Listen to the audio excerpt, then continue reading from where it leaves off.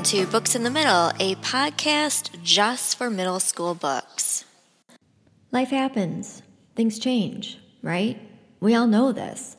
ZJ knows this, even though he's pretty young, but he doesn't expect it with his dad. His dad is a pro football player, and ZJ thinks he is amazing. And he is. He's a fabulous dad. He spends as much time as he can with ZJ and his mom when he's not working. And everybody in town loves him. In fact, all of ZJ's friends always want to come over and hang out with him. Because, why not? But one afternoon, his dad comes in and really yells at all of his friends and ZJ. And they're all really caught off guard and they don't understand why. ZJ most of all, especially since it's not like his dad hasn't seen these kids before, but he kind of acted like he didn't know who they were. ZJ doesn't want to admit it, but things are changing at home, and he doesn't understand why. His dad just isn't himself anymore, and in fact, because he hasn't been feeling good, he hasn't been playing football. Still, ZJ's caught off guard when his friends start acting a little different too. Like we used to do on Fridays. Right after school on Friday, I ask Ollie and Derry and Daniel if they want to come to my house and throw the ball around and stuff. Maybe play some video games, watch a movie, whatnot. Your dad going to be there? Daniel asks.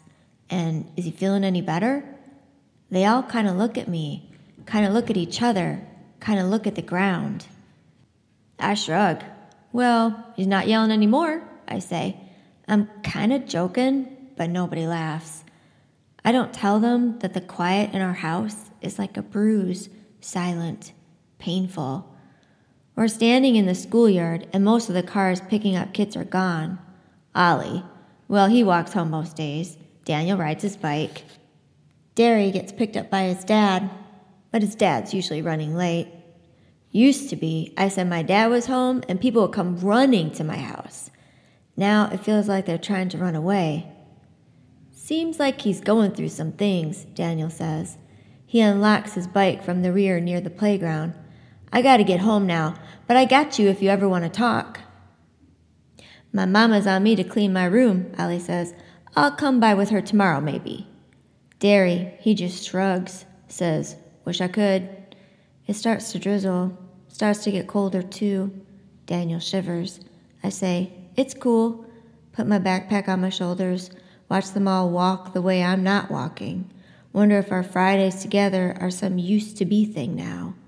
I'm good, I say, but it's mostly a whisper and mostly not true. See y'all, I say. They all say, later, ZJ. Things just don't get any easier, and the worst part is ZJ and his mom can't quite figure out just what is going on with ZJ's dad. Before the Ever After by Jacqueline Woodson.